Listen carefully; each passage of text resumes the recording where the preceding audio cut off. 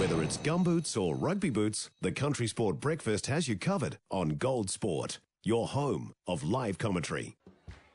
I've been around the world a couple of times or maybe more. I've seen the sights, I've had the lights on every foreign shore. But when my mates all ask me the place that I adore, I tell them right away. What do I tell them? I tell them to give me a home amongst the gum trees. A man that lives in amongst the gum trees in Australia, our Aussie correspondent, Jim Dolan. Morning, Jim. I'm only among the gum trees when I'm playing golf, Brian. Hey, what a momentous weekend. I mean, we've had an amazing weekend here in New Zealand with a new government, the All Blacks winning, and you've had a momentous weekend over there with the no vote winning. Yeah, for people who wanted change in the end, it was referendums in Australia, unless both major political parties support them, they tend not to get up, and that was the case here. And it was interesting that the people that led the no campaign are saying now we have to make some changes and get people to listen. Basically, what they've said is what the voice was about all along. So, yeah, I think it was more political than it was a chance to do something. But the people have spoken, and there will be no direct voice to Parliament for the Indigenous population. That'll be saved for mining companies and billionaires by the looks of things. Was there much of a turnout? What was the percentage, do you know?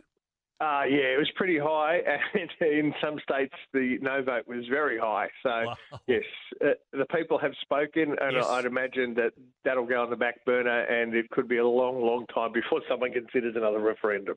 All righty, well, let's get into some of the things that Aussie's doing well. They're winning the netball, I guess. Yeah, the netball, good performance from the girls. 55-46 over the Silver Ferns in Brisbane. Almost 10,000 people there, so that was good. They've got a 19-goal advantage now after 2 games. There's 2 to come that will be played in New Zealand to decide the Constellation Cup. Cara Conan, 33 goals, no misses. So she had the hot hands for the girls on the night. But good news for the Silver Ferns was the towering Kiwi Grace Nwiki, 21 goals, just half a game returning from a knee injury. So I'd imagine she'll get a little bit more time in games 3 and 4. Do I mention the cricket at all, really? It's all to play for tonight, and I'd imagine the Aussies a little nervous after what happened to England this morning with Afghanistan's second only win at a World Cup. All to play for. Pat Cummins insists they have the right team and they will adapt to the Indian pitches on the fly, which doesn't sound like they're doing a lot of preparation for it. If you have a look at the World Cup table, the Australians are sitting below the Netherlands. So it's a pretty big game tonight. Let's hope the weather's good too. What's the latest on Eddie Jones? Is he staying? Is he going? Do you know? Well, there seems to be breaking news and confirmations in the papers all the time.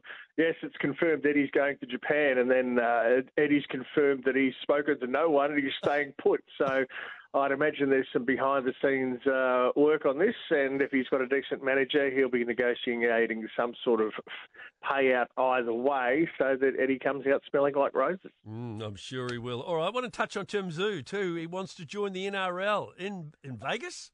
Yeah, he's had a devastating win over Brian Mendoza, and now he's been talking about for some time heading to Las Vegas in the fight and the gambling capital of the world. Well, he'd really like to hitch his wagon to the NRL when they have the double header to kick off the season in 2024, take advantage of plenty Aussie fans being in Vegas at the time. And he still continues to call out Jamel Charlo and the other stars of the division. He's even got all of their names printed on a T-shirt and crosses them out as he beats them. So, yeah, I'd imagine that'd be a fairly exciting trip if there's a couple of NRL games and Tim Zhu fighting in Vegas all on the same weekend. So, yeah, Tim's trying to get that done. And Peter V'landys, he's an ideas man, and I'd imagine he'd be pretty keen to get as much publicity as possible too. And we had the Bathurst champion Shane van Gisbergen in our neck of the woods over the weekend, and he was competing in a National Rally Championship round, and he actually beat the European Rally Champion in 3 stages, so he can pedal, man. Yeah, I'd imagine there's a few people in the open wheelers would be pretty happy for him to stay in other cars and not see what his talents would be like there, because he seems to have no fear and he adapts pretty quickly. So I wouldn't mind seeing him in a Formula 3 or Formula 1, giving it a crack. Oh, yeah, he'd be pretty amazing. Hey, Jim, good to catch up, mate. Have a good week. Yeah, yes, we've got a winner, and fingers crossed we'll have another winner tonight. Yep, we'll wait and see. Jim Dolan, our Aussie correspondent here, joining us on the Country Sport Breakfast.